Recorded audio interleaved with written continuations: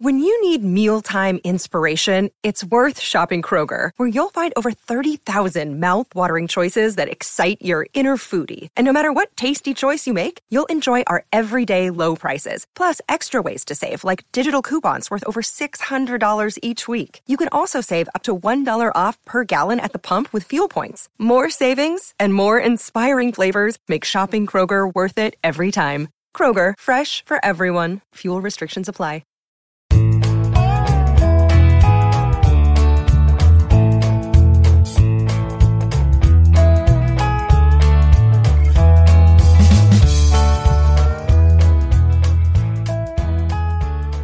It's Wednesday, July 20th, and you're tuned into the Cleveland Baseball Talk podcast. I'm Joe Noga, joined by Paul Hoynes. Hoynesy, the Guardians left an imprint all over the All-Star game last night as the American League won its 9th consecutive Midsummer Classic. I guess the performance that really jumps out is Emmanuel Clase closing the game in the 9th with 3 strikeouts. Just how exciting was it to see Clase go out there and basically show everybody in baseball what pretty much everybody who follows the Guardians already knew? Yeah, I mean, 10 pitches, struck out the side in order, 3-2 lead, and no doubt about it. He stole Jose Mesa's old line, no doubt about it, and really closed that game out in style. Almost every pitch was at 99 miles an hour. 6 straight strikes. He threw to the last hitter. He threw he couldn't get the immaculate inning, but went to 4 pitches before striking out the last guy. Just a dominant performance. All right, a first pitch ball to Jake Cronenworth denied him that immaculate inning, and that would have been, that might have put him into the conversation for All-Star Game MVP had that happened. But instead, the MVP award goes to Giancarlo Stanton. But Clase wasn't the only Guardians player to make a difference in the game.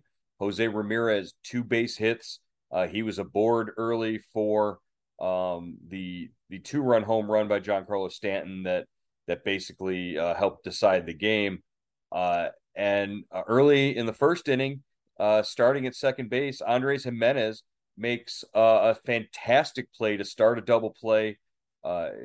Sort of a stabbing leap at a ball up the middle, and then he flipped it behind his back to Tim Anderson at the bag, and Anderson throws on to first base for a double play in the first. Just Guardians everywhere making an impact. Cleveland couldn't be happier after that All-Star performance. Yeah, they've got to be very, very pleased. They send 3 All-Stars to the game. All 3 make a major, contribution to the victory, and they come away. I'm sure people who had never seen Jimenez or had seen just a little bit of Clase had to be impressed with the performance. And Jose Ramirez, 4 for 7 in his 4 All-Star games. Joe, hitting .571 as an all-star. Maybe he should just have a permanent invitation from the American League, just keep an open invitation to bring him back every year. Yeah, I think the Guardians would be happy with that, Jose. I think, and he really sort of, the experienced all-star there, he was really sort of projecting that sort of, all-star mystique as he was walking the red carpet and everything we saw about him. For Jimenez and Clase, though, these are 2 guys who are, under the age of 24 and younger, and they're first-time All-Stars. They really did step forward and make an impression on a lot of people, not just in Cleveland, but around baseball, who are going to have their eyes on the development of these guys as they move forward. Pretty certain that at least for Clase, it's not his final All-Star appearance if he's able to keep doing what he's doing. Yeah, big stage, and they came up big on it. Jimenez, besides the double play, made 2 nice plays in short right field, throwing guys out, I think, in the 3rd inning.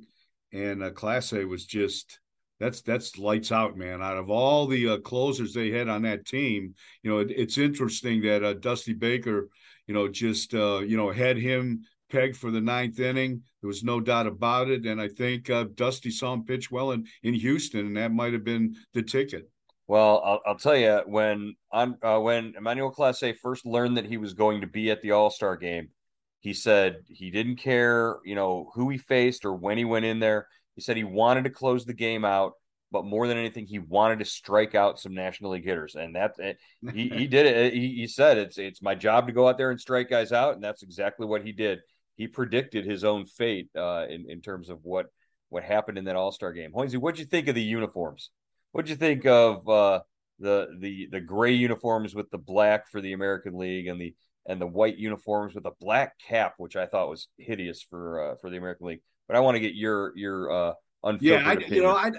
I'm not a big uniform guy, Joe. It didn't, but the green kind of, it was like camouflage or something. I was wondering, what with the American League, I didn't quite get that. I think, but it really didn't upset me much. I kind of like it when the All-Stars wear their own jerseys in the All-Star game. It's kind of a throwback, right? But that was fine with me. I had no problems with it. I go back to the 2019 All-Star game, which I think is probably still used as a benchmark for one of the best that baseball put on here in Cleveland. And the players wore their own uniforms, but the caps were slightly different. The caps were a special All-Star cap. I think you go back to something like that because it almost reminded me of the Players Weekend uniforms, how those kind of looked a little crazy, oh, yeah. the black Right. on white and all that kind of stuff. Not a real fan, but apparently a lot of people were talking about them. So that was the buzz was the All-Star game uniforms for both sides. There were moments throughout the game, obviously that really stood out, but I want to make sure that we go back and before we talk about that, we talk about the home run derby, which took place on Monday, and what your opinions and your impressions were from that with Jose Ramirez competing on behalf of the Guardians in that contest. Yeah, I thought Jose, was representative. What, he hit 17 home runs. I was surprised he hit from the right side. Mm-hmm. Most of his power is left-handed, right? I mean, but that I had no problem with it. I mean, I thought he did a good job. He looks like he came through healthy. The next night he got 2 hits, and I think that's what everyone was concerned about. Otherwise, it was another display. I mean, Julio Rodriguez kind of blew me away in the first round. Yeah, that was one of the big storylines was the youth of Julio Rodriguez sort of, being there. It's the second time in the last couple of years that a Cleveland slugger has competed and lost to the eventual champion. Carlos Santana lost in the first round to Pete Alonso in 2019. Ramirez is he only hit Santana only hit 13 home runs in that first round back in 2019. Ramirez is 17 home runs, tied Jim Thome for the most home runs ever hit by a Cleveland hitter in the home run derby. Now that was across different formats because Thome hit a total of 17 back in 1998 in Colorado when he made it all the way to the finals against Ken Griffey Jr. So, I mean, really sort of history being set for Jose Ramirez with those 17 home runs, but he didn't come through. He didn't advance. I remember in 2018 when there was all that talk about whether or not he would compete and could a guy of his stature compete against the big boppers like that who drive the ball out of the park. It's interesting. You mentioned him hitting from the right-hand side. I wonder if him hitting from the right-handed side was to protect his sore thumb, to protect his injury in that way. Maybe he swings from the right side in order to not exacerbate that injury. Yeah, I mean, that's what I thought right away, Joe. And he really, he's such a dead pull hitter. I guess it probably doesn't matter which side of the plate he's going to hit. He's going to yank it down the line. And most of his home runs in the Derby were right down the left field line. All of his home runs were to the pull Yeah. side. I think he hit 2 off the foul pole as well. Yeah, right. What did you think of the moment where all of the players came out after Albert Pujols' first round and sort of congratulated him and gave him high fives and had sort of a spontaneous moment there at the plate with him. Yeah, I thought that was really cool. That was, a nice, tribute to Pujols, who is, is in his last year. We might not see another hitter like him for sure in baseball. 3,000 hits and what, over 600 home runs, or I think he's got 3,000 hits, right? Yep. Yeah, and Yep. and it reminded me of when Ted Williams came out. Ted Williams came out in a golf cart at Fenway Park before the start of the All-Star game there, and players from both sides, gathered around him, and they couldn't start the game on time because they were talking to him so much. And Williams was talking to McGuire and all those guys. They were loving it. So it was kind of an impromptu moment. It was cool. Yeah, he started talking about hitting and like Yeah, actually getting into the nuts and bolts of it, and we're like, guys, they got to start the game here. yeah, and the players didn't want to leave. Well, and after that, they named the All-Star MVP award after uh, um, Ted Williams in that instance you're talking about back in '99.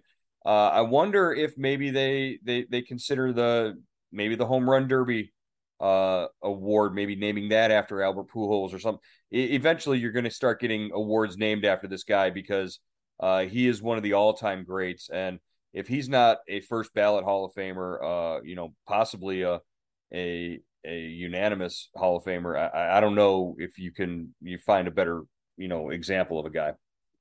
Yeah, definitely. He played, he was great in St. Louis. They won 2 World Series, or at least 1 World Series. I know they beat Texas in the World Series. He had the 3-homer game in the World Series game that year. He went to sign a big deal with the Angels, kind of got hurt, but still kind of grinded through that whole contract, until, he couldn't run. He wasn't the player he was, but, he still was in the lineup almost every day. So, he put up great numbers. He played through the steroid era. There wasn't a hint of, a whiff of a controversy about him. And really, it was, a hitter that we might not see the likes of again, Joe. Right. And, being there in Southern California, obviously, just a great spectacle for the home run derby, for the All-Star game, everything that went on. Again, Cleveland well represented. Jose Ramirez, a great competitor in the home run derby. I think we saw a lot of really positive, things out of that weekend. None the least of which the youth of the Guardians coming through and stepping forward on a big stage. Want to shift gears though here and talk a little bit about the draft, which took place sort of in concert with the All-Star game. First time they've done this where it's taken place on that Sunday for the first round. They did it outdoors in LA, sort of trying to mimic the NFL draft in the way that they've had major success with that.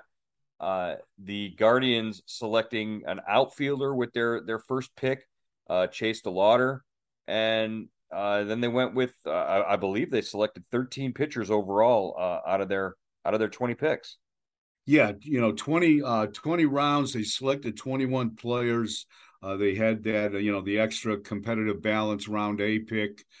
So the first three picks were, the outfielder from James Madison, Chase De La Tour, then right-hander Justin Campbell from Oklahoma State, then a lefty from Florida State, Parker Messick. And that was the first day of the draft. And then, they had 2 more days and, concentrated on college, athletes, outfielders, infielders, pitchers. Only drafted 1 catcher, a high school catcher, Joe, out from California, from Taft High School, Logan Clark. And they Scott Barnsby said he's confident they're going to sign all 21 of these players in this class. So, they've got a $9 million bonus pool to do it for the top 10. And any of the players they took, from the 11th through the 20th round, they can sign those guys But if the signing bonus is more than $125,000, it counts against the bonus pool. So it's going to be interesting to see how they finagle that. But they always manage to get the guys they want and within the confines of the bonus pool. Yeah, creative accounting at its best, I guess. It's a shell game, moving bonus money around so that everybody's incentivized to sort of sign and come and start their pro careers. Interesting that they only took one catcher, and he's from high school. I I gotta wonder why there aren't more college catchers being selected, or at least you look over at Adley Rutschman and see the success the immediate impact that he had with the Orioles. This is a club that could definitely use an advanced prospect at catcher at some point. They've got a couple waiting in the wings in Bo Naylor and Brian Lavastida, but that's one of the areas where the Guardians need the most help right away. Yeah, I asked Scott about that, about only taking one catcher in the draft. He said, basically that was the way the chips fell. He said, last year we took 19 pitchers out of 21 players, and he kind of said, that's just the way it was, just the way the draft broke down. So, and I don't think there was a whole lot of catchers taken, high in the draft. Maybe one guy, I think. Yeah. Interesting. Like you said, again, the 13 out of 21 selections were pitchers. This is an organization that I guess puts a premium on stockpiling as much pitching talent to sort of go through. They certainly have a lot over the last two drafts now. Yeah, definitely. 9 right-handers, 4 lefties. They took 5 outfielders, 2 infielders, and a catcher. And it was to watch. You can see kind of what they're doing in the draft. Most of the pitchers they took, they weren't really kind of guys that were going to break the radar gun. They were guys that threw 90 to not. They kind of sat around right around 93. They could touch 95, 97, but they all had high strikeout rates, low walk rates, guys that they could develop as starters, like basically the rotation they have right now, kind of the hitters were all high average hitters, low walks. I mean, high walk totals, low strikeout totals, not exactly guys that are going to hit 40 home runs a year, but with good speed, so, you could see the analytics playing a role in this draft, especially, with the light shining on how they score runs in the big leagues with this big league club right now. Well, and the first pick being an outfielder, being a big kid, I think he's what, 6'4", 6'5", something like that. Yeah. And he was a bat to ball kind of guy, but he also had a little bit of pop, and he had an injury that sort of allowed him to be around and available where he was. I think if he hadn't had that injury, he might have been one of the top 10 guys taken. Yeah, broken foot. He broke a foot I think in April, cost him most of the season. But he does run well. He can play all 3 outfield positions. And like you said, he's a big guy, 6'4", 6'5". So that's an intriguing guy. And, they really kind of concentrated on outfielders, they outside of, pitching. And it was interesting because their outfield is, filling up, Joe. I mean, if you got Valera, you've got Valera in the pipeline. You've got Gonzalez. Now you've got Nolan Jones. You've got Kwan, and you just signed the center fielder to an extension. So where are they going to fit all these guys? Yeah, well, maybe that leads to tomorrow's topic of discussion, where we talk about what it might take to get a Juan Soto, because the Guardians certainly have the ammunition to go out and throw prospects at the Nationals to maybe rent Juan Soto for a couple of seasons, but you never know, because there's two words that will kill any deal, and those are Scott Boras. I don't think any Scott Boras player is going to not go all the way to free agency and sign some sort of extension, especially if he's already turned down $400 million. But yeah, Danny O'Dowd, when he was the assistant general manager in Cleveland, used to say Scott Boras is easy to deal with as long as you give him everything you want. Exactly. So if they get Soto and they want to pay him more than $500 million on a multi-year deal, I guess he's going to come. He'd be here, but I don't know, Joe. That's a big reach right there. Yeah, it's kind of a big ask. All right. If you're listening and want to participate and get feedback from Hoynesy and myself, cleveland.com/subtext. Sign up for Guardian Subtext, $3.99 a month. You can get all the news that's fit to print and more. We did some exclusive stuff with polls about the home run derby this week and the trade deadline approaching. It's the best time of year to be on Subtext because we'll have all that information out to you first before it's even on the site. 216-298-4346. Send a text to that number or cleveland.com/subtext to sign up. Hoynesy will be back tomorrow to dive a little further into this Juan Soto question, who it might take in terms of prospects to pry him away from Washington, and would it be something that the Guardians might even want to consider doing? We'll talk about that tomorrow here on Cleveland.com's Cleveland Baseball Talk podcast. All right, Joe.